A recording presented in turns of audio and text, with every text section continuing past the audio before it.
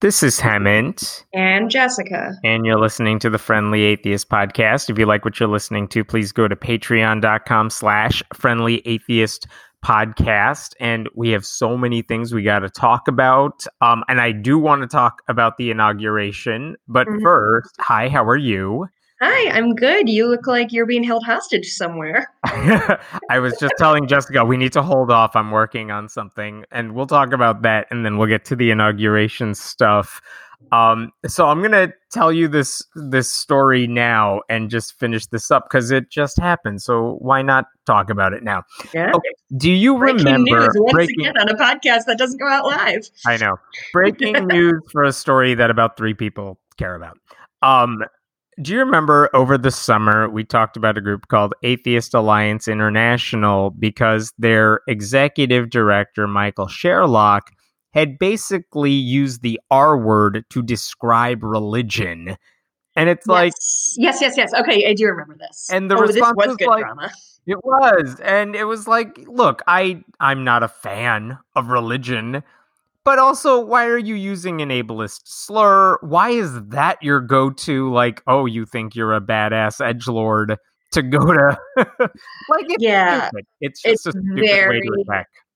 It's very dumb and it's very low, and it's punching down in like a very significant way. It's dumb, and it's the year of our Lord 2021. We can just stop saying that. Right? And when people called him out on it, he lashed out at them. He called one critic who is female the C word, because again, that's just who he is. Cunt is one of my favorite words, and I don't like to see it brandished against women. You're gonna hear it many more times in the next few minutes. So good. So anyway, after that all happened, and I reported on it, wrote about it, Atheist Alliance International basically said, look, we are suspending Sherlock for a month or so, because that's unacceptable behavior. And he'll definitely learn his lesson in a month, like people tend to do.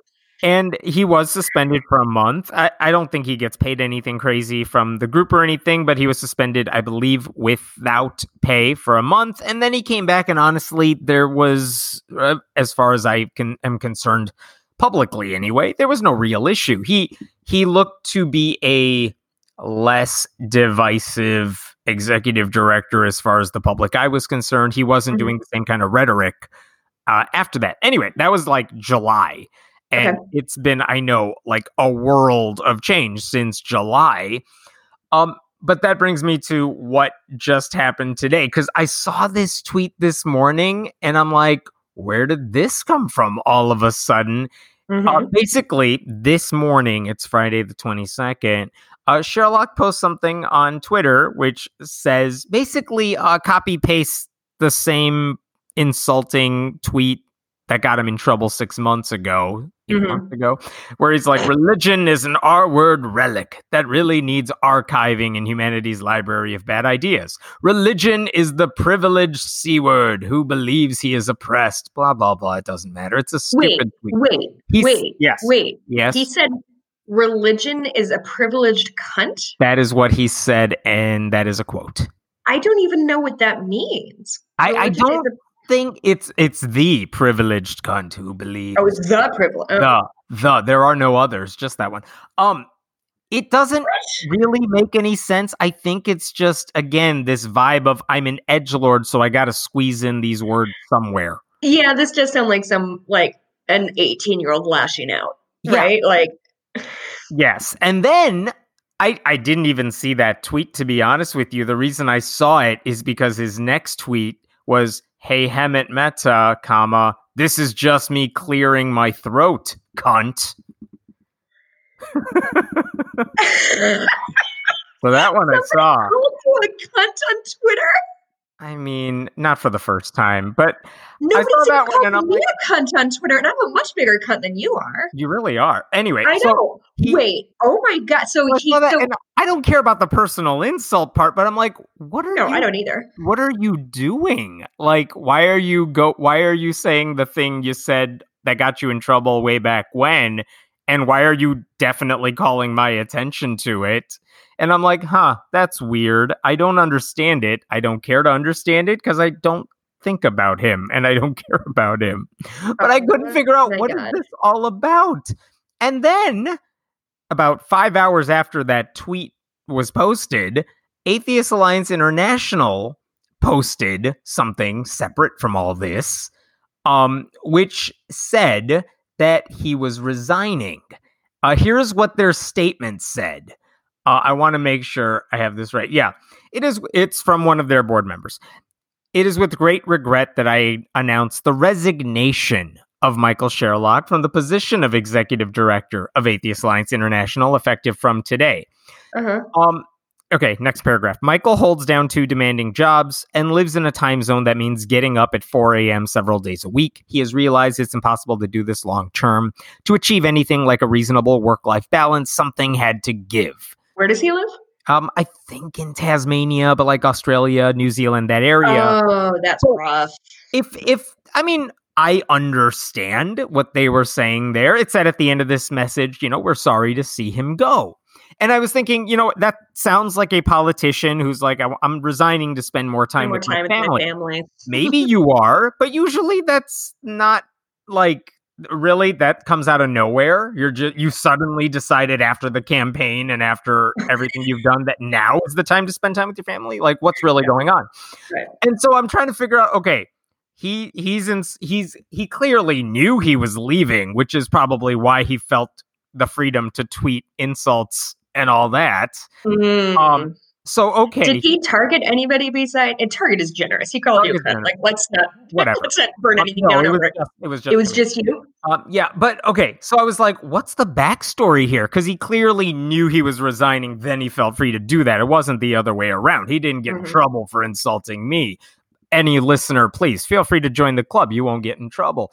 So I was like, what the heck is going on? And then I hear from someone, no names mentioned, who says, well, there is more to the story. This is why we had to postpone recording this, because I was trying to figure out what the hell's going on.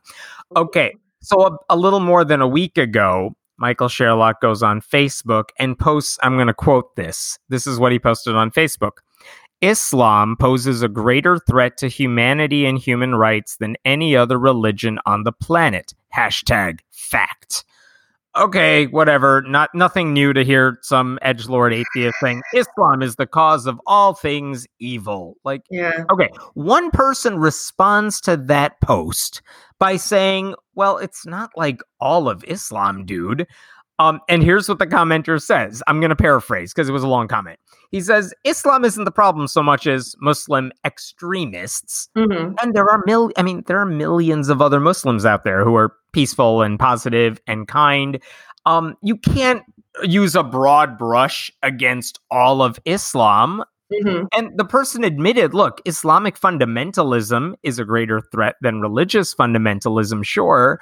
But also, like, hey, we talked about the Capitol siege before. That included a lot of Christian nationalists, Christian extremists. I would reckon that there were 0 to 1 Muslims at the uprising. That too. And also, like, it would be foolish to say, well, Christians approved of that siege or Christians did that thing. No, it was a specific kind of Christian. Stop painting all of them that way. That shows you know nothing about the religion. Okay, it was a reasonable comment to make in response to what Sherlock posted. So what do you think Sherlock responded with to that commenter? Oh, did he call the commenter a cunt? Well, you're never going to believe this. He did. He did. Let me quote. Right. This is, by the way, this is what he posted literally as we're speaking 6 hours ago. So around the same time he was calling me the same thing. Here's what he said about that commenter. What an asshole. This cunt is slapping the struggles of Muslims and ex-Muslims in the face for nothing more than his own self-righteous, sanctimonious virtue signaling. Cunts like this are part of the reason why human rights abuses continue in the Muslim world. Did he just learn the word cunt? Like, what the fuck is going on here? Man, I don't know. But wait, it gets better. Wait, you said it was 6 hours, so it was about 7 a.m. our time? I just want to know what time it was. Yeah, it was this morning. Yeah, for us. Anyway, he posts that comment about the dude criticizing him over something he deserved to be criticized for. But wait, it gets better. Here's what I just want to say, I looked it up. It looks like it was around midnight Sydney time when he would have done it. So I'm just trying to put all the pieces together. Like, was there booze involved? I don't know. I'm not suggesting that. I think this is just who he is when he's sober.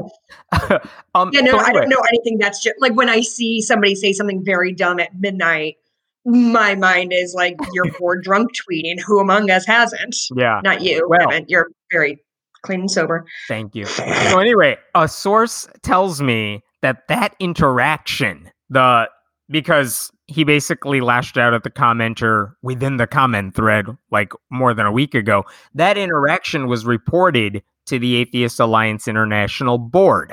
Okay. And it turns out the person he's criticizing, that Sherlock is criticizing, happens to run an AAI affiliate. Like, he's not a random commenter. He's a guy who literally his group works with Sherlock's group. It's not a nobody. You know what I mean? And so this exchange was reported. Like, this is how our executive director is treating one of our own affiliates. What do men need to do to get fired is my question here. Well, AAI apparently said we're going to go through with a disciplinary hearing, whatever that means. And when Michael was informed... Tribunal. And whenever Sherlock was informed about this, he basically said, "You can't fire me. I quit." Which some Michael Scott bullshit. I asked that commenter, by the way, like, now that his resignation has gone through, what do you think about this thing that he said about you? Because we are, I guess, fellow cuntmates. And he told me he was disappointed with the parting statement by the Atheist Alliance International board, like referring to the resignation announcement, which he said gives a false explanation. Mm-hmm. He didn't leave to spend time with his family. He didn't leave because his job, he had other things on his plate. He left because of this problem where he's basically... You can't stop calling people cunts. He just can't. So, I don't know. I guess now that I know he's Australian, that sort of layers it a little bbit different. I didn't realize he was Australian before. Like, cunt is definitely thrown around a little bit more in Australia, but like this isn't like there's a difference. This isn't a joke being like, "Oh, you're such a cunt." This is like yeah. Exactly. This is not like a Jim Jeffries comedy special where he throws the word around randomly, jokingly. Or this podcast. Like, it's not a joke. It's meant as an insult. This was my problem with his use of the R word. Like, it's childish to me if you say religion has retarded our intellectual growth. Like, grammatically, I understand what you're saying. I still think you're not exactly telling the full story there, but that's not what he said. No, but also when people say something like that, when there are other words available, it reminds me of like when I was in high school and a bunch of boys learned that the word niggardly was a thing that was not, and that's what they say to be like edgy, and it's not funny or interesting or smart. It's just you're just stupid. A dick. Yeah, you're just being a dick to people. So all of this just happened. I don't know what AAI is doing. This is the same group that had to hire Michael Sherlock because their previous full-time executive director was David Silverman, who has now gone off to the right. Okay, I think I did this 6 months ago, and I'm going to do it again now. I don't know what the job is exactly, but I don't either. I want to be clear. I'm taking interviews right now. I'm talking to a couple companies about freelance work. If they want to reach out, I promise here and now that I will never sexually assault anybody, nor will I call strangers cunts online. I will use that for my friends. Thank you. Mm-hmm. Yeah.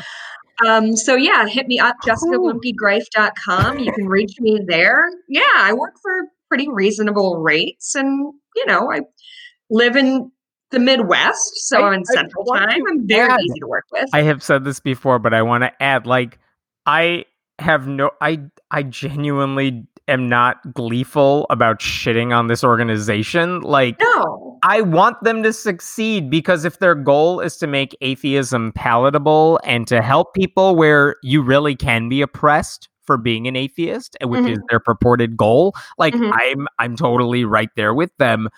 But the stuff their leaders are doing is just indefensible. And honestly, it creates more problems for people who are advocates and activists. It's true. I think, God, I cannot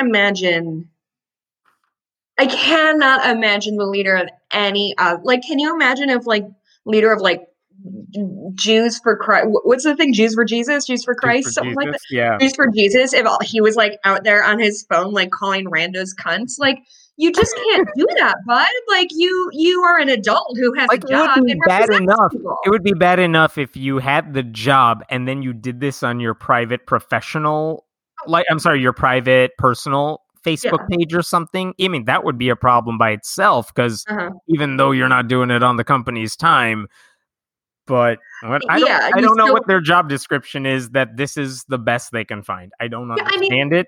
I don't know what their board is doing. A lot of companies, and I don't think this is necessarily right, but a lot of companies will monitor their, like, employees' social media. But, like, I mean, look at what happened with in the insurrection, in the riots up at the Capitol. Like, people are getting doxxed all over the place and losing their job because, like, you do not get to be a fucking cartoon movie henchman and also, like, just masquerade around, like, with the rest of us as if you're a regular person who has morals and beliefs. Like, you cannot just do this if you are, like, and those are just randos. Like, you can't be the head of a thing and call people cunts on Twitter. You simply just can't. Like, I know Trump kind of ruined Twitter for all of us and, like, what people can get away with, but can we as atheists and as humans just strive to be slightly better than Trump? Like, that's all I'm asking for, and we're failing. I don't know. They got fix up your own house, people. You're already gunning for the position. Listen, I want to be clear. I do not know what this job is, and I do not know if I'm qualified, but I'm smart, and I rarely insult people on Twitter under the guise of professionalism. This is true. So, I don't know. Let's talk about happier things. How was the inauguration for you? Oh, it was so great. I cried several times. God, okay. So the poet laureate, the youth poet laureate. Oh, she was amazing. Amanda Gorman. Amanda Gorman was incredible, stole the show. My favorite tweet that I retweeted was like, yes, we all think Amanda Gorman was the best part of inauguration. Maybe we should fund humanities. Turns out we as humans like art. As a public speaking coach who does poetry type events and stuff, where it's like, oh my God, she's so good at what she's doing. She's very good. I do wish she was on an Apple box because the microphone's her face as big as her poor face. Yeah. But she was incredible, completely stole the show. That yellow jacket, loved it, iconic. It is going to be a look for the rest of our lives. Lady Gaga also fucking smushed it with her, like, Mockingjay pen. I was just really into her whole jam.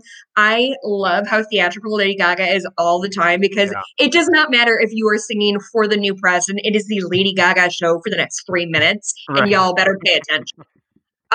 Another thing, when it was exciting to have, like, actual performers and artists and celebrities, whether it was the inauguration or the festivities around it.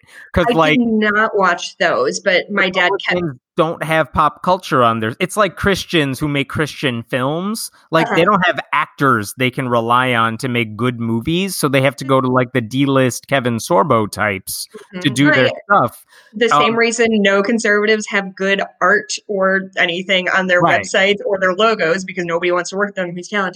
Right. I will say now it's kind of back. It's nice. So the first time I cried a few times. First time I cried was when the woman, I do not remember anything about her, forgive me, got up to say the Pledge of Allegiance, and she signed it, which as a high schooler, I always had, I took ASL, and I took it first period. So that was the thing we did every day, was sign the pledge. And, like, granted, the entire rest of the program went on with no ASL interpreter, so it wasn't ideal. But to me, it just felt like a symbol of, like, hey, an administration is coming in who thinks about people who don't have the same access to this information as you. I thought that was beautiful. I cried when Kamala, God, I'm going to get that someday. Kamala was sworn. It was all very good.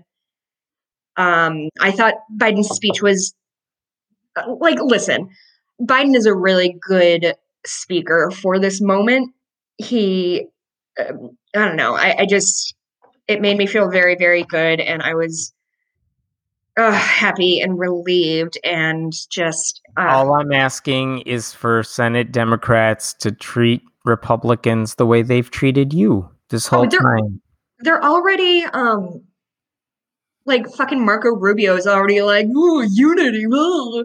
Think about the people who lost the election. It's like, I'm sorry, I've been hearing fuck your feelings for 4 years. I'm not sure what's happening over here. It's really, it's exactly what's going to happen for the next 4 years, and I should not be surprised, but I'm never going to be surprised, but I'm always going to be disappointed by how Republicans are. This is not an original thought at all, but it won't be long before Republicans blame 500,000 COVID deaths on Biden. Mm-hmm. That's coming, if it hasn't happened already. The one thing I wanted to bring up about the inauguration regarding religion, as it appears, we know Biden is Catholic, devoutly so, talks about it, wears it on his sleeve. That's not surprising. The Washington Post noted that his inauguration speech had more words relating to religion than any inaugural speech since Dwight Eisenhower. And by that, he referred to the U.S. as a nation under God. He said faith. He also said reason, but he said faith helps show the way of unity. He referenced St. Augustine. He talked about a sacred oath before God. He said the American people were united in part because we are all sustained by faith. And now, given the moment and given all the stuff happening, it's like, I'll be honest, I watched the whole thing and none of it fazed me whatsoever. No, I don't think it even registered for me. Yeah, it's the way Biden talks. I'm used to it. Two, it's like, there's a difference between his symbolic references to religion and policies that enforce Christian conservatism. He's not doing that. So it's like, all right, I can let some stuff slide. But here's what I want to point out, and this I thought was a valid criticism I heard from a number of atheists online. In 2009, when Obama was inaugurated for the first time, he said this during his inaugural address. We are a nation of Christians and Muslims, Jews and Hindus, and non-believers. And he gave that lip service, a name check to people like us. Biden, for all the talk of inclusion, didn't even bother with that. Yeah. For example, the Freedom from Religion wanted to make clear, hey, Joe Biden, because these public pronouncements of faith, pieties, do not make them better leaders. American atheists said, it was refreshing to hear POTUS talk about the importance of facts and reason in our nation's policy discussions, and the calls for unity, while needed, unfortunately still presumed religiosity and excluded the third of Americans who are non-religious. It's, again, if we're talking about symbolism, because Democrats love their symbolism, and this administration, more than most, which is aware of the symbolic nature of stuff and inclusion and tolerance, should certainly make sure that if they're making pronouncements about religion, they should include the non-religious. We're a big part of their base, too. It's not just do it. It's we're the people who got you elected. Help us out here by throwing us a bone. Now, I will freely admit Biden should be judged on the policies. And on policy, he appears so far, even everything he said he's going to do, he's going to support church-state separation. He's not going to kowtow to the religious right. All of that is more important than the symbolism. But it's like the symbolism should be the easy stuff. All you got to do is give us a name check and remind Americans, especially when you're on a stage that big, that this stuff matters. Now, I will say on the first day he was in office, he signed a bunch of executive orders. One of them rescinded the Muslim travel ban. And in that executive order, this is what it said. Referring to the ban, those actions are a stain on our national conscience and are inconsistent with our long history of welcoming people of all faiths and no faith at all. Okay. Good. Hey, there you go. See, that wasn't hard. I'm just saying, Biden, who talks about Catholicism all the time, and I'm not even begrudging that. No. When you talk about America don't say it's a faith-based nation. Don't say we are good Americans because we are people of faith. Like, get away from that rhetoric. His campaign specifically reached out to non-religious Americans during the election. Literally, people who worked on his campaign purposely reached out to non-religious group leaders and said, let's talk. We want to include you in the stuff we do. And yet they had an inauguration interfaith prayer with like 30 religious representatives saying something about, we wish you the best moving into this administration. Suddenly, we were not on their list. They did not reach out to humanist chaplains or representatives of any groups. And maybe the thinking, as has long been the case, is like, well, we wanted prayers. We know you don't do prayers. But they know damn well that there are things we could say in the name of unity. Like, come on, this is supposed to be the easy stuff. We're not asking for special treatment. We're not asking for special policies. Just give us the same lip service you give everyone else and then do everything else. Yeah. Anyway, separate issue, but one I think is worth bringing up is there was a survey that was done after the Capitol riots. And what surprised me about the survey, I want to pull up the exact numbers here, is that it showed that white evangelical Christians still hold a high favorability rating when it comes to Donald Trump. So the question was basically, what's your feelings about Donald Trump? Do you view him in a positive light? Do you view him favorably? And among, white people in America view him better than people of color. That's not a surprise. So specifically, when you break down the white numbers, like white Catholics, only 41% of them think well of Donald Trump. White nuns, white unaffiliated Americans, only 26% view Trump favorably. But it's higher than I think it's going to be. I know. But remember, nuns include not just atheists and agnostics, but all the wishy-washy people who can't make up their mind about the spiritual things in the world. But white evangelical Protestants, white evangelicals, 62%. 62% said they approve of Donald Trump. Wow. It's wildly high. And this is after the riots. So it's after. Oh my this God. Is after. I mean, I know a lot of those white evangelicals. Remember, 80% of white evangelical Christians, voters, voted for him after a second time around too. They spent 4 years looking the other way when he committed atrocities, all the cruel things, the ignorance. Their morality is always bankrupt. The one thing I am hoping for now that Biden is in office is that the stain of Trump doesn't leave them.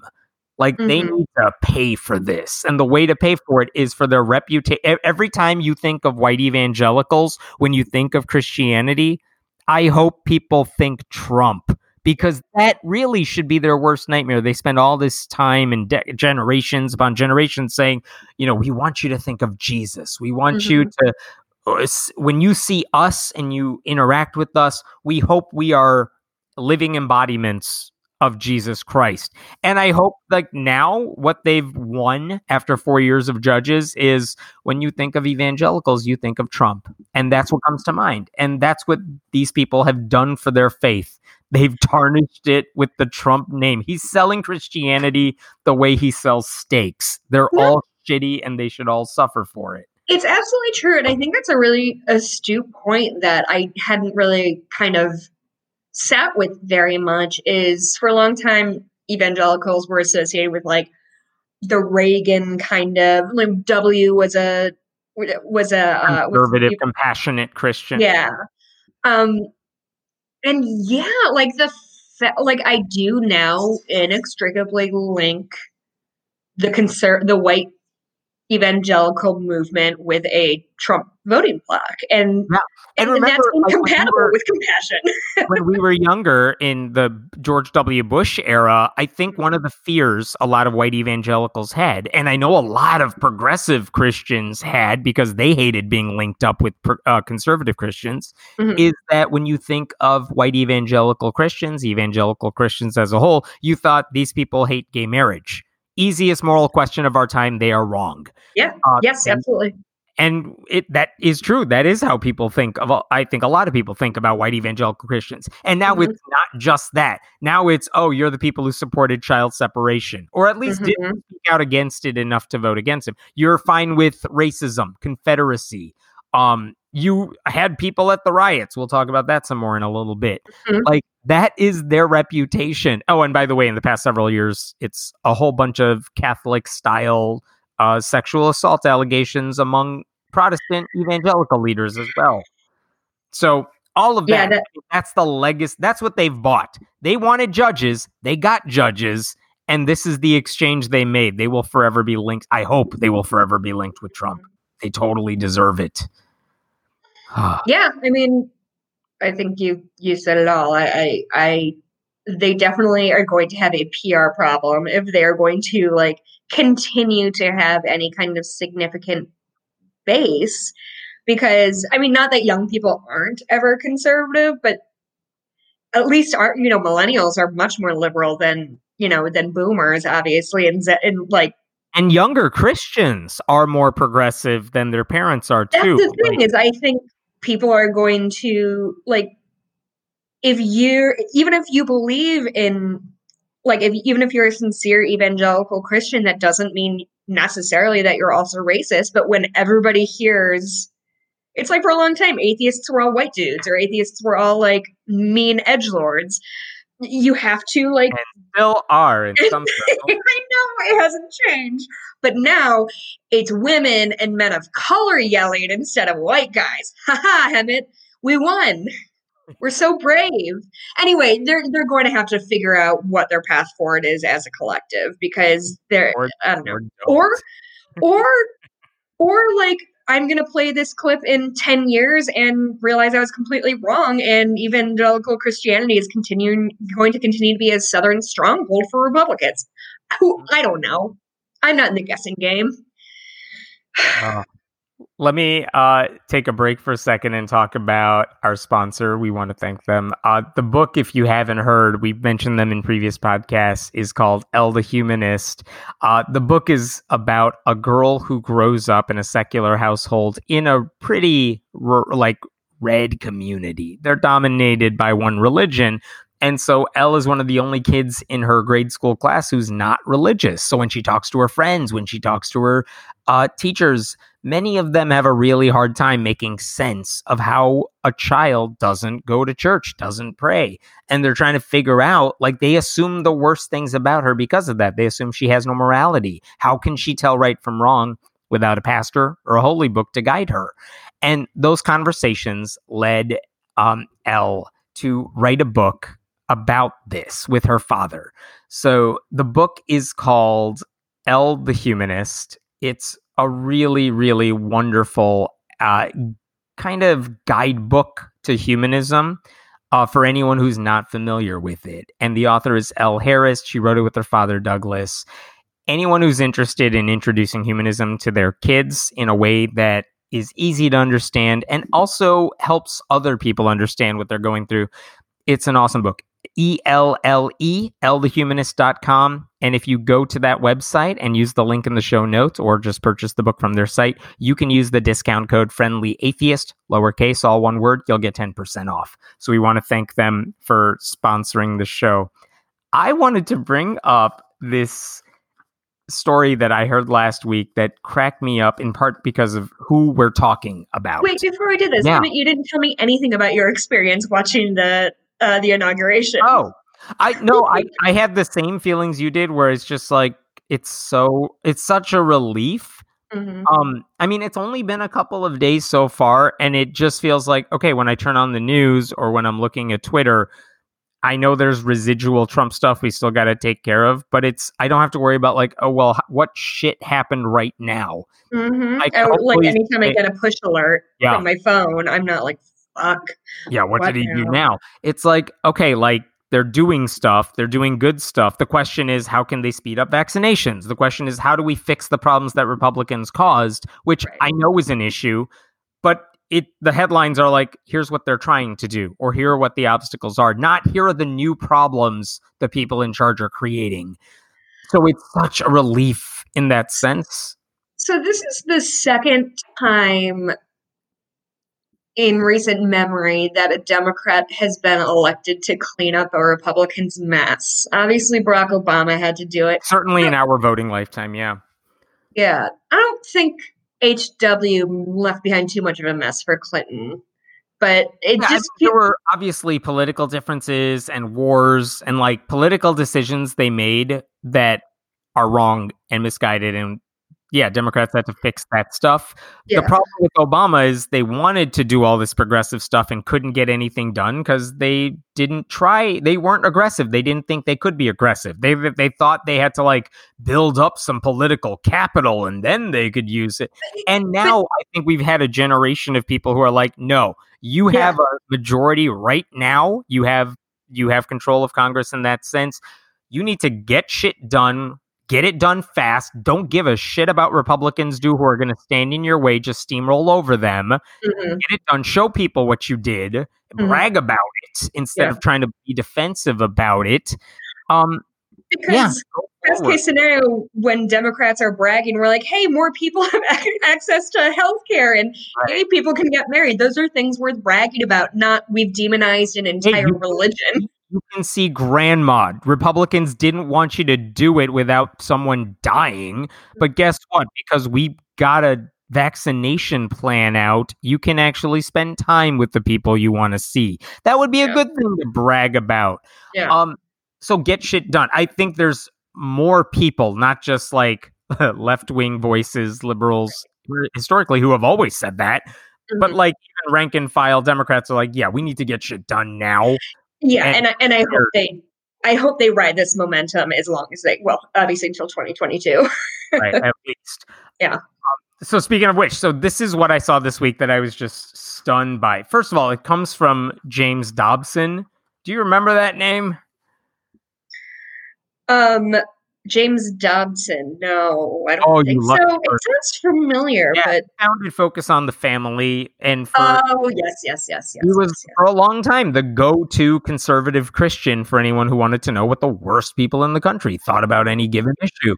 And then basically it got so anti-gay that Focus on the Family's like, we kind of don't like the reputation we have, and they kind of pushed him out. So he's still like Chairman Emeritus, but he's not in the news anymore.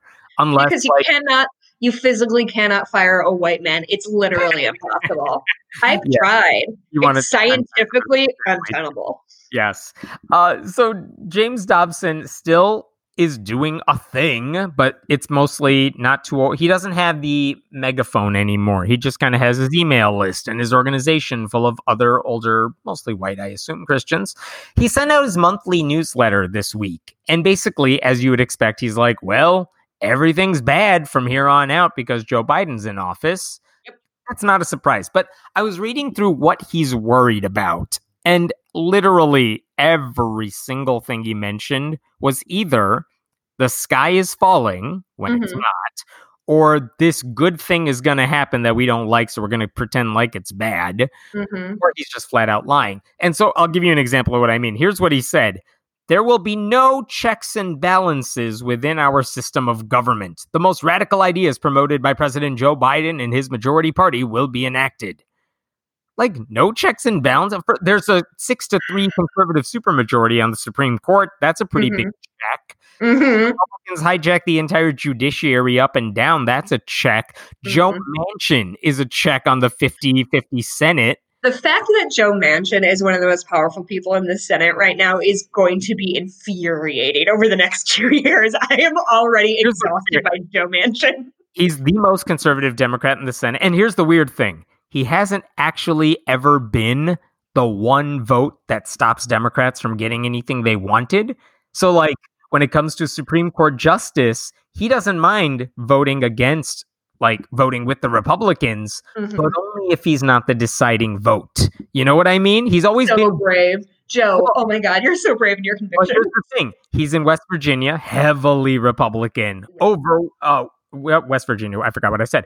Overwhelmingly Republican. So you know what? Honestly, strategically, if that's what he feels he has to do to get reelected, I'm fine with it. Yeah, you're right. But like, here's the thing. if the question is, we have a 50-50 split, Kamala Harris can break it, but we need all 50 Democrats on board. He's never been tested. And all the other Democrats are kind of saying in no uncertain terms, like, he's not this, no matter what he says publicly, like, I'm against the filibuster. I'm against breaking the filibuster and ending it. I am not for that. All of his colleagues are like, he's not going to do that to us. He wouldn't be the one person stopping Democrats from doing the stuff they want, no matter what he says. I hope not. So we'll see about it. Like, I don't know how conservative he is, but that said, the things he says publicly, he's kind of a thorn in the side right now. We'll see what he does. Yeah. And also, Joe Biden is as much of a check on the liberal part of the Democratic base. That's the thing, is like, man, the Republicans are trying, and they're so good at it because they believe it so hard, or they're very good liars, but they're somehow asking us to believe that Joe Biden is both a socialist boogeyman and Marx reincarnate and a doddering old fool who is being like puppeted around by Kamala. Like, I don't know which it is. He can't do anything, and yet he's the most powerful man alive. And oh God. Okay, yeah, go ahead. Yeah. Sorry, He's not AOC, and it wouldn't even be bad if he was, but he's not. Anyway, that's the first sentence or two of what Dobson said. He went on to point out, I'm just going to give you a quick guide here, because I made an entire video going through every single thing. But he also said, like, oh no, trillions more dollars for climate nonsense. Nonsense. By which he means the entire future of civilization. He also, this is what made me laugh. This administration will bring, quote, less moral compunction. Than Trump? How do you say this administration is going to be less moral and like hurt the morality of this nation after 4 years of whatever Trump did? Okay, I've never looked up the word compunction, but it's a feeling of guilt or moral scruple that prevents or follows the doing of something bad. Maybe Democrats don't have as many moral compunctions because they're not constantly trying to murder people. Maybe. They have less to be guilty about. James Dobson also laughably said, with Biden in the White House, there's going to be, quote, more government corruption. Than Trump. Again, it's one thing to say we don't like it because he's going to appoint like pro-choice judges, which would be true. And I know why you're not happy about that. But the idea that you sincerely care about government corruption, when you had 4 years to say anything you wanted every day and didn't do a damn thing about it.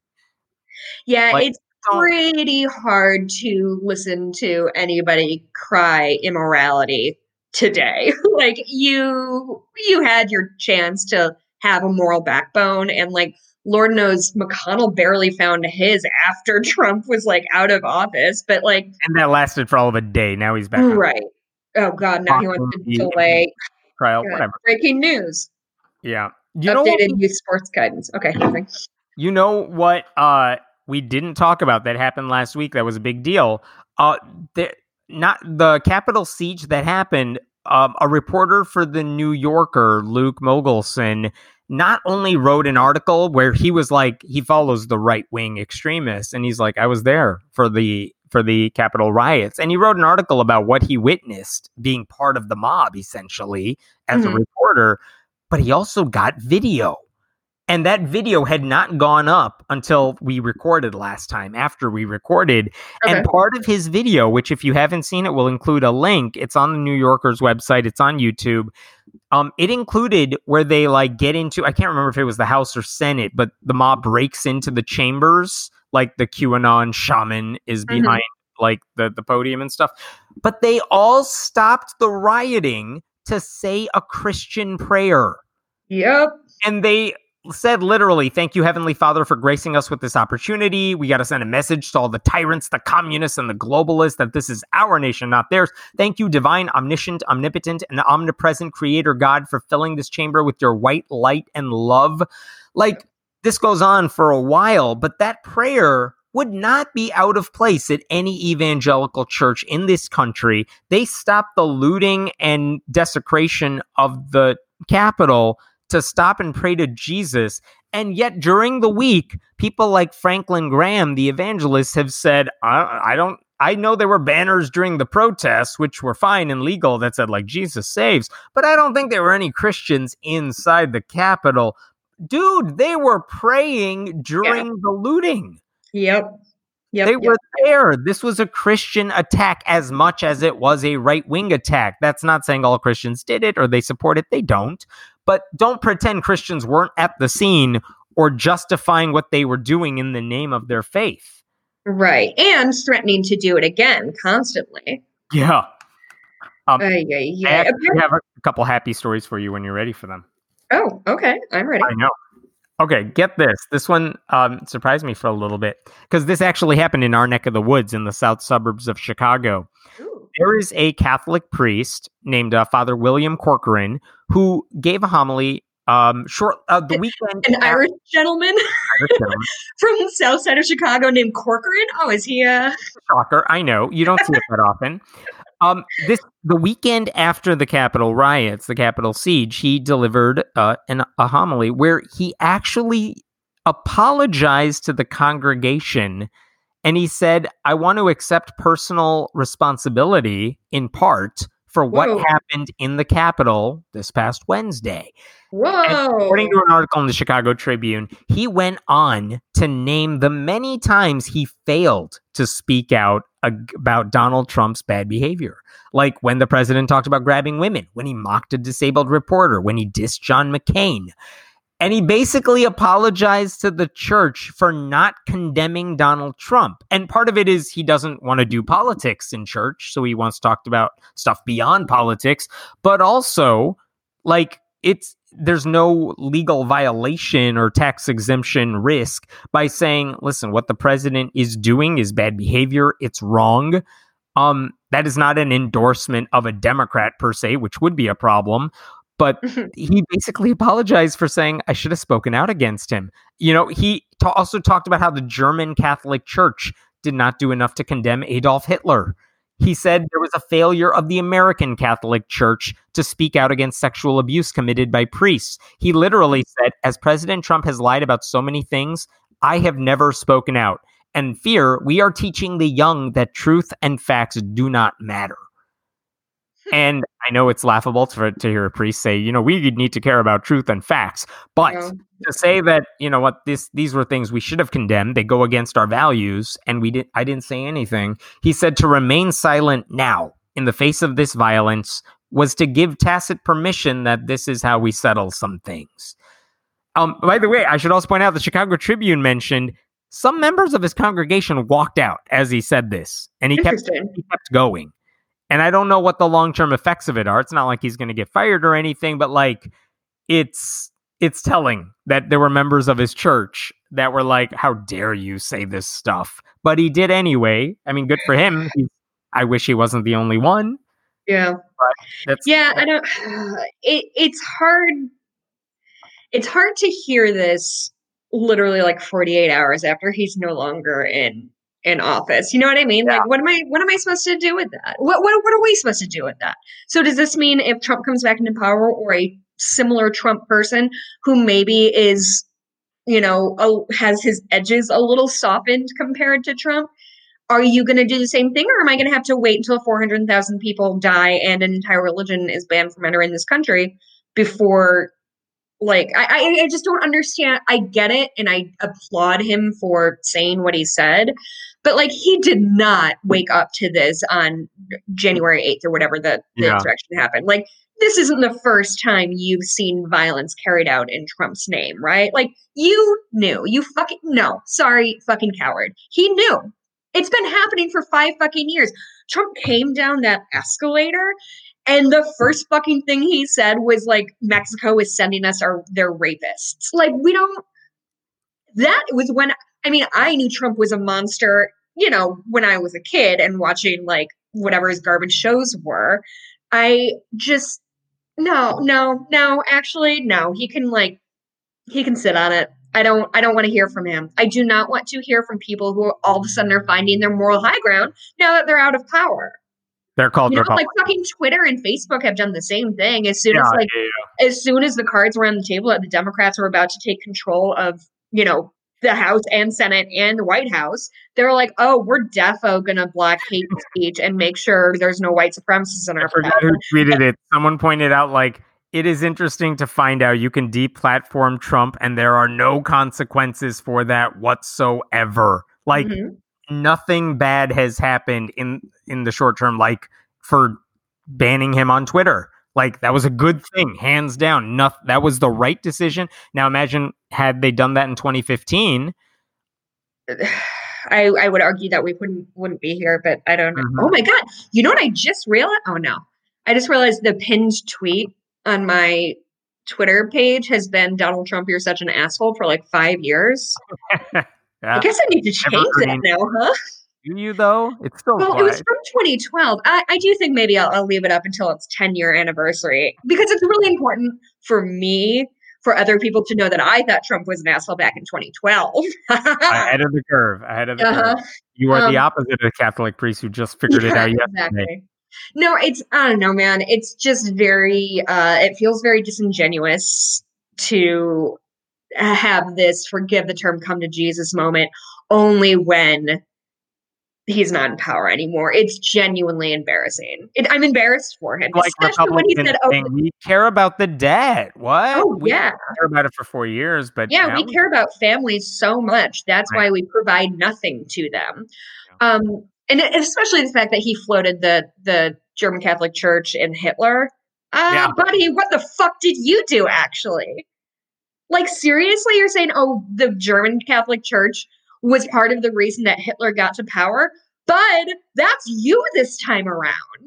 You are the German Catholic. He's acknowledging that. He's saying they didn't do enough back then. I didn't do enough during Trump. So I guess the question is, how much credit should he get now, if any? You don't want to give him any credit now. I might be just whipping myself up into a frenzy, but the fact that he has an understanding of history that is inclusive enough to see what happens when a powerful religious entity and moral entity stands by as somebody picks on the least among us, whether that's Jewish people, whether that's immigrants, whether that's people of color. He has an understanding of history. And the fact that he just figured it out, no, miss me with that bullshit. Absolutely not. Fuck this guy. Excellent. I got another one for you. Tell me what similar thing. Someone's fixing a mistake from the past. Let's see what you think about this one. So here's the backstory here. In 2019, when we could still go out and there were Halloween parties like that, there was a woman named Autumn who said on social media somewhere, I'm dressing up as something really frightening, an anti-vaxxer. And basically her joking costume. Oh, the measles woman? No, different. Yes. Okay, I'm sorry. This woman was holding up a tiny skeleton and she captioned her picture, Karen and her non-vaccinated child. Yeah, I remember this one. Yeah, I was thinking of another person who said, I'm going to dress up as the least scary person, and she dressed up as someone's measles. LOL. One step ahead of me. There you go. Oh, yeah? So, yes, there was a woman named Heather Simpson who did what you just said. She said in response to that woman, well, I'm dressing up as the least scary thing for Halloween. So she basically put red dots all over her body with marker and said, like, I became the measles because she's an anti-vaxxer, and that's not scary. And nobody's died of the measles ever, so that's pretty funny too. 207,000 people have died of measles since 2019. I had to look that one up, but there you go. So anyway, that one went viral for Heather, and here's what was interesting. This week, that woman who did the measles meme and made that picture and said, haha, I'm measles. I'm not scary at all. She posted something on Facebook that week, and I'm going to read you some of it. Hi, I'm Heather Simpson, and this is the story of how I went from being a hardcore anti-vaxxer to a pro-vaxxer. No! She is urging everybody to get their COVID shots. And if you go through, it's a very long post, but basically I'll try to summarize it. She said, when I was a kid, I was vaccinated. My parents were awesome about it. I watched an anti-vaxxer documentary a few years ago. I believed it. I really did think vaccines could cause, I'm quoting here, could cause autism, SIDS, autoimmune diseases, and death in general. And when her kid was 18 months old, this is in 2019 when she did that measles picture, she did slow play like the vaccine thing. And she never said like, don't get vaccines. She did the Jenny McCarthy thing where she's like, I'm asking questions. And I think we don't have to go on a quick schedule of vaccines and all that. And here's what she wrote in the post. When she started saying this stuff publicly, like she not only went viral, but like she genuinely acquired friends. And so, for example, like friend requests poured in, my audience grew, people started sharing my post. She basically felt important and smart. And that is not that I get that. That's a powerful feeling. Now, all I want is for people to think and tell me I'm smart. It's literally why I do anything I do. I need people to tell me I'm smart and funny so badly. It's pathological. So, yes. And so she did all this. She got the love she craved. And then the question is, what changed? Well, she had surgery for a personal issue. And she just realized these doctors are not part of a conspiracy. They want what's best for me. And when she started softening her views on the anti-vax thing, she basically got backlash from these new friends of hers. Like, how dare you question it in a way that doesn't suit my goal? And she says she was never anti-science. She was genuinely scared. She wanted to protect her child. She thought vaccines would hurt her child. And when she started studying all the quote-unquote vaccine deaths, they were either exaggerated versions of what actually happened or anomalies, because like vaccines are like 99.9 effective sometimes, but she was only hearing the stories about that 0.1%. And she started realizing, oh no, I've been lied to. So she goes on for a while, and she says finally some people started reaching out to her who were actually genuinely nice and trying to help her understand her mistakes and not saying you're an idiot for being an anti-vaxxer. So at the end of this long post, she says, I want to apologize for anybody I hurt during my anti-vax days. She goes on to say she's going to be getting her flu shot. She'll get the COVID vaccine when she's eligible for it. Her kid's going on the pediatrician's recommended schedule. And then, so I reached out to her when I saw that post. We actually spoke on the phone earlier this week. Yeah. Basically, I wanted to know a few other things that she didn't talk about, which part of it is, did your church have anything to do with this? And she said she's been going through a shift there as well. She's hardly an atheist, but she said she used to attend this conservative, Trump-supporting Baptist church before the pandemic happened, and the church rightly shut down when the pandemic occurred and went online, but she hasn't gone back. And she said, she's a little more liberal when it comes to the feminism stuff. She supports, the church the church said, we're going to reopen. We're going to have in-person services, but you got to wear a mask. And she's like, well, still, you're doing an in-person gathering. You shouldn't listen to the scientists. Why are you having in-person gatherings at all, even with masks? Right. So she realizes she is following the scientists on a lot of other issues too.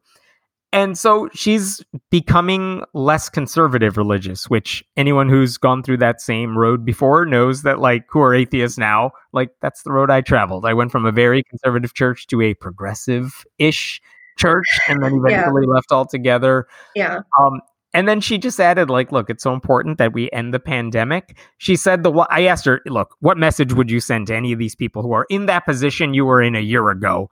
And she basically, and what would you say to people like me who have, I feel, been on the right side of this issue the whole time? She basically said, look, understand that a lot of these anti-vaxxers, the ones she has gotten to know very well over the course of the past year, they are not really saying they want to embrace conspiracy theories. They're not anti-science per se.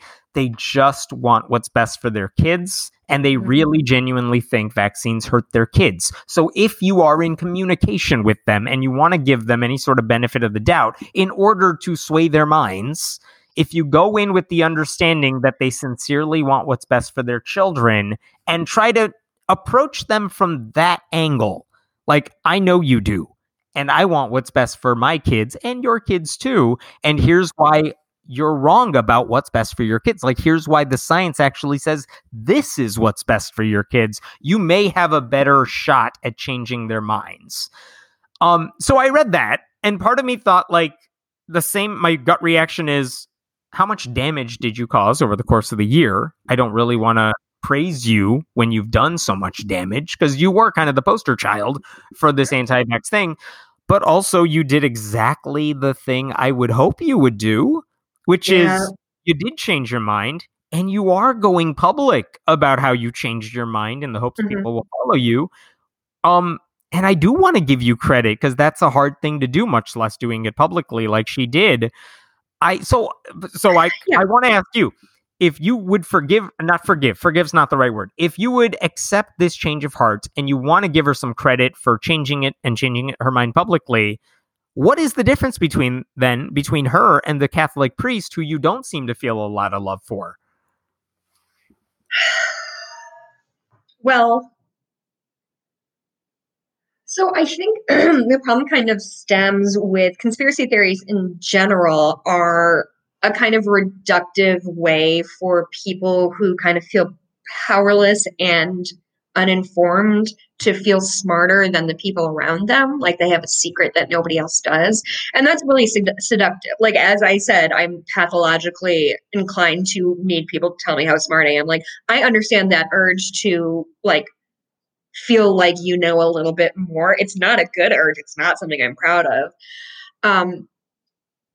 Oh God, I don't know. But you're right. She is taking the journey that we would hope anybody that is anti-vax, homophobic, anti-trans, all of that stuff. She's taken the path, and I'm liable to. Here's the thing. I believe she actually took a journey in the last year. And I believe she actually sought to learn. And when she reached her conclusion, was open with it, which is brave. Changing your mind is unbelievably hard. I think anybody who has left religion or has left any sort of abusive relationship, like, it is very hard to break out of something that you feel like is important and fundamental to who you are as a person. I have, because I've been blogging forever, I've seen and heard so many stories of atheists who have come out of the closet and how hard that was and how brave that was. And we've talked about that. That's been written about in books and everything for such a long time. I have now seen, because I've been doing it long enough, I have seen some atheists who have since become religious. Oh, really? Atheists who are vocal about it, if not like Dawkins-esque, like known for being atheists, but they were active. Did I do this? It sounds like it may have been you. No, yeah, they have found God since, and trying to come out publicly that way, or posting something on Facebook saying, "I just wanted you to know, since we are friends, that I am now religious," and I have found, like, they get a lot of backlash too. Like, it's hard to change your mind publicly when, like you said, when your identity is consumed by this one thing. Yeah. Well, I imagine if I became religious, it would be ridiculously hard for me to say that out loud. And extraordinarily lonely. Yeah. So I'm sure I would find new friends who are eager to capitalize on that, but like, I would lose a lot of them too. Well, this would become the Jessica Blumke Atheist Show. That's for goddamn sure. Yes, Thank you. We're doing really well in the charts. I think the difference is, and this is obviously third hand, right? Like, you're explaining to me both of these people's positions. I think the reason it's different is, to me, the timing of the Catholic priest is pretty fucking suspect. Because it seems to me that he knew that he was on the wrong side of history for if not the last 4 years, certainly up until recently, and understands the parallel that he can draw between Trump and Hitler, which I know is such a, what's that rule? Something. Yeah, I know what you're talking about. One's the sex one, one's the Nazi one. Is that Godwin's Law? Godwin's Law is exactly what it is. Yeah, I think. I don't know. You look it up. Where any conversation like gets a comparison to Hitler. Right. Whoever brings up Hitler first loses the debate. Yeah. But really hard not to see those parallels right now, especially in hindsight, when we saw what we saw over the last 4 years and saw people being more than happy to look away while shit was going down because they were getting their judges or whatever that they wanted. It seems to me that this woman if you are somebody like me and watch a lot of documentaries about cults, anybody can get swept up in a cult. Anybody can, you are not too smart to get taken. And I think that's important. I think that's important for us, you and I, Hemant, as communicators or whatever it is that we do, to remember that people who are religious, people who get swept in cults or whatever, are not necessarily dumb. Mm-hmm. They are off. It could it's a very there, but for the grace of God, go I. I've seen documentaries about Jonestown and the People's Temple back in the 70s. Yeah, it seemed fucking dope. I can see how people got swept up in that thing. And if you can't, I think you're being intellectually dishonest with yourself. We've all made bad decisions. We've all had troubling opinions, whatever. But it seems to me that this woman learned more. And instead of that making her more deeply rooted in what she believed, because that's often a thing of you can't, we've said a lot, you can't reason somebody out of an opinion they didn't reason themselves into. So yeah, I think she needs to, and sounds like she kind of has started to atone for damage that she's caused. But the most responsible thing she can do right now is be the former anti-vaxxer. Yeah. And be that spokesperson for hey, I came out of it. I learned my lesson. People aren't too far gone. And I'm not necessarily a fan of the Lincoln Project, the ones who are we're former Republicans who are now anti-Trumpers and we'll do anything to get Trumpism out of our party. Right. It's well, where were you when you were working for George W. Bush? Please spare me. You suddenly care about that. But if they, the one thing they did that I certainly appreciate is that they're listen, we know how to make ads. We know how to get people scared and to get you talking about shit because that's what we're really good at for years. We're using our powers for good now. Yeah, exactly. And I don't necessarily know that they were effective in changing voters' minds, but as they have said repeatedly, we're not making our commercials necessarily to change your mind. Right. It's to just get in Trump's head and to make sure this is where the conversation goes. And it's look, if you know that mindset and you know how they think and you know how they act and you know what their buttons are and you know how to get through to them in ways that everyone else is not doing a good job at, you may be able to serve a good purpose by trying to there's nothing.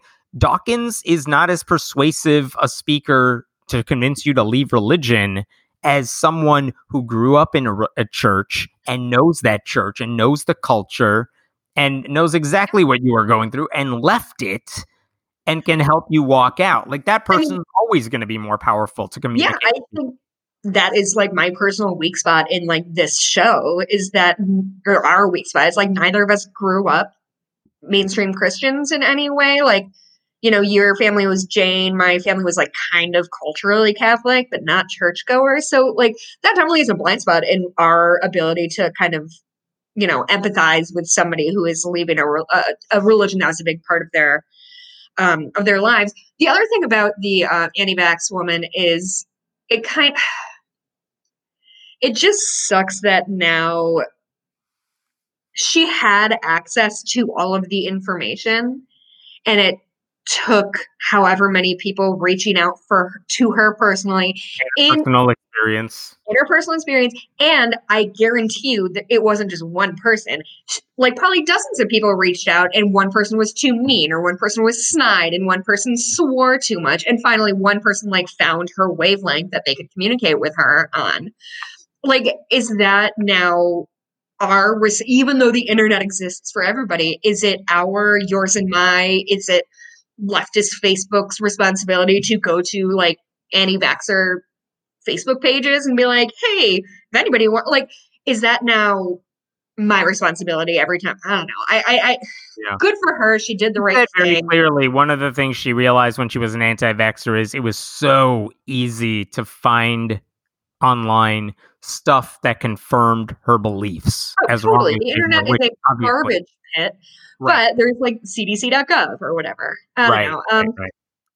Yeah, I think I would continue to hold both of those people, the priest and the former anti-vaxxer, at an arm's length. I would be wary to kind of invite them too close into my emotional club, as I'll put it. But yeah, I mean, good, I guess, good.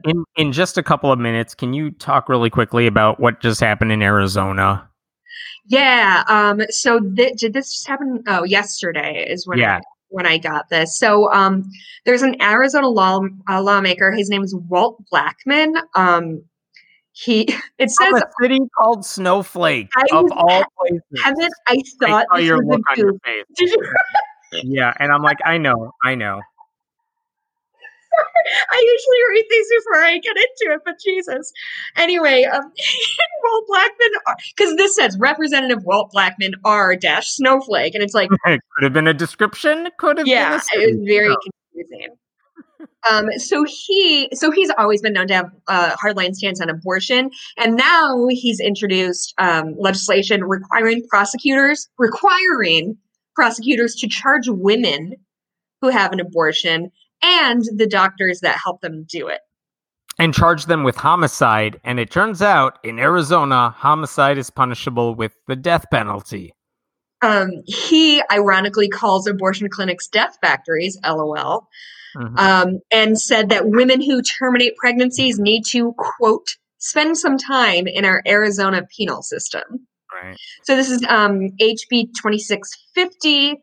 He had 9 Republican co-sponsors, including that, like, the House Majority Leader, who is Republican, and like the Vice House Majority Leader, Deputy, whatever it's called. Like, powerful Republicans are backing this. And here's the thing: Arizona is a state where it's Republican control of everything, but it's a very slim. Like, they tried to flip it back this time. They couldn't do it, but it's like a 1-seat advantage for Republicans in the state Senate. Like, I don't know that this bill will pass. It is very extreme. I don't think every Republican is going to get on board with it, which means it's not going to get anywhere. Yeah. But then the alternative is they're filing this bill because they hope it'll pass so that someone sues them over it so they can get it in front of Amy Coney Barrett. But it may be extreme even for them. There are no exceptions in this bill for anybody. Life of the mother doesn't matter. Rape, incest doesn't matter. They just want to kill women and doctors. Like, that brings them joy. Right. Yes. And also, I mean, it's worth noting that it's not like this would be the one obstacle in the way of women who need to obtain abortions. They already have a 24-hour waiting period. They require women to undergo ultrasounds at least 24 hours before the procedure. They banned pill-induced abortions after seven weeks of pregnancy. I found out I was pregnant and they're like, you're 6 weeks along. And I was like, who? Like, what the fuck are you talking about? Oh my God, it's just so fucking infuriating. They want to require doctors to take additional measures to, quote, maintain the life of any fetus delivered alive during abortion. That's not a thing. Even if the fetus has no chance of survival, can't be just. It's frustrating. That's what they're focusing on in one of the worst states of the pandemic because the Republicans haven't done anything to mitigate that stuff. Well, and it's interesting because I feel like recently, in the year 2020, a lot of shit happened. And one of the big things I think is we as a culture are starting, or maybe I'm just saying what I've been learning over the last 4 years of like how horribly destructive our penal system is in the United States anyway. And most of us on the left are like, hey, most people who are in jail probably don't need to be there. Like, if you are in jail for like selling weed, I am not concerned about you living in my neighborhood. But this guy is like the exact opposite. He said, oh God, where did it go? He said that if you want to say, what did he say? I can't find it. Anyway, he said something about like, if you want to say my body, my choice, then you need to spend some time in our penile system. Like, sir, this is nothing. This is bullshit. People are literally dying. Like, if you want to spell my body, my choice, you need to spend some time in our Arizona penal system. If you're going to kill and end the life of another human being, that is murder. Sir, respectfully, suck my dick. Like, get the fuck out of my uterus. I hate you. Get out of there. Is this your application to be president of AAI? Oh shit. Okay. Bleep that out. Can you Oh replace no, I it? was going to say they'll hire you on the spot. Apparently, I was going to say, can you replace that with like, sir, we have differing opinions, but I do believe we can come to a compromise. But no, fuck that guy. they wouldn't hire you for that. Yeah. God. Anyway. Okay. I know you have to get out of here in 5 minutes. I just wanted to say quickly, Hank Aaron died today. Who he was 86. And the reason I bring it up, he's a baseball player. He is considered one of the greats of all time. He, for a long time, held the home run record. That was it was a lifetime or a career home run record, not like single season.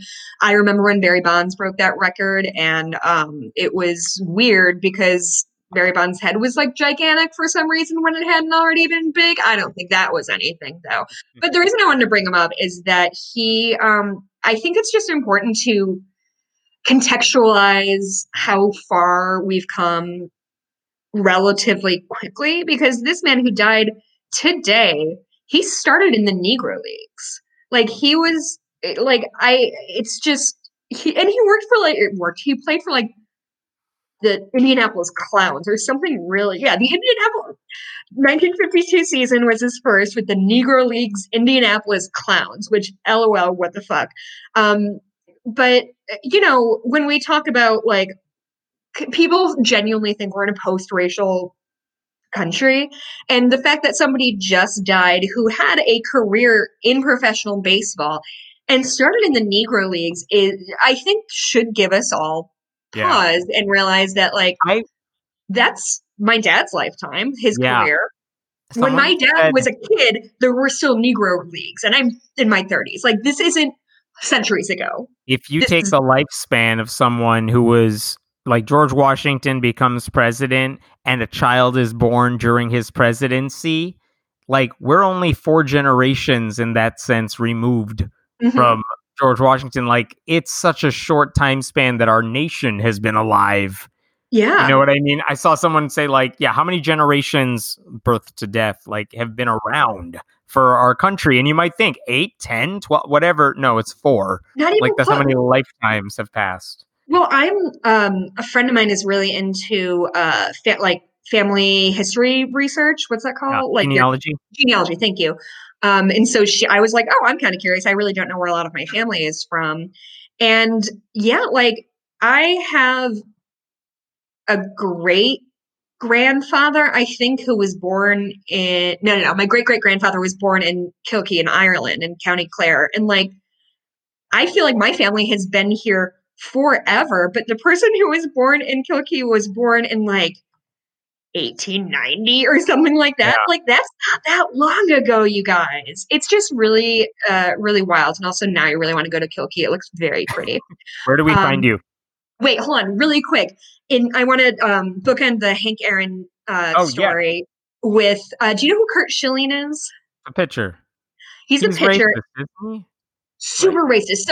So Curt Schilling was like an all-time great pitcher. Famously, oh God, was it the bloody? He had the bloody sock when he had some kind of injury and he was pitching on the mound and there was literally blood coming out of his sock and everyone's like, this guy's badass, and he was badass. Turns out he's also so racist that that they just did some voting in the Baseball Hall of Fame to decide who's going to get in this year. And Curt Schilling should be a fucking slam dunk. Like he is an all-time great pitcher.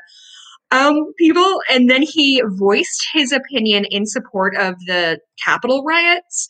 And a bunch of people who are voters for Baseball Hall of Fame were like, hey, baseball, can I rescind my vote? I changed my mind. Nice. I didn't realize this guy was a monster. And this is baseball. They're pretty tolerant of monsters. Like, yeah, right. So that says a lot. Anyway, so I just wanted to frame that. And also, too, if I remember correctly. He was what? Creationist as well. Oh, is he? Yeah. Anyway, so that happened. You can find me on my Twitter handle. I recently changed. If you haven't been listening, it's now my name, Jess Blumke, JessBluemke. I've gotten like 80 followers since I changed it, so I think people were just confused. So you can find me there at Twitter. I'm doing custom orders for cross stitches at Bitches Get Stitched Done. And you can tune into my other podcast with my husband called Cooper Duper Podcast. We're rewatching Twin Peaks. And that's what we're doing. It should be good. Hemant, where can we find you? I'm at Hemant Mehta on Twitter, where you can apparently call me a cunt all you want. And I'm at friendlyatheist.com. We'll be back next week. I'm going to run now. Okay. Bye. All right. Bye.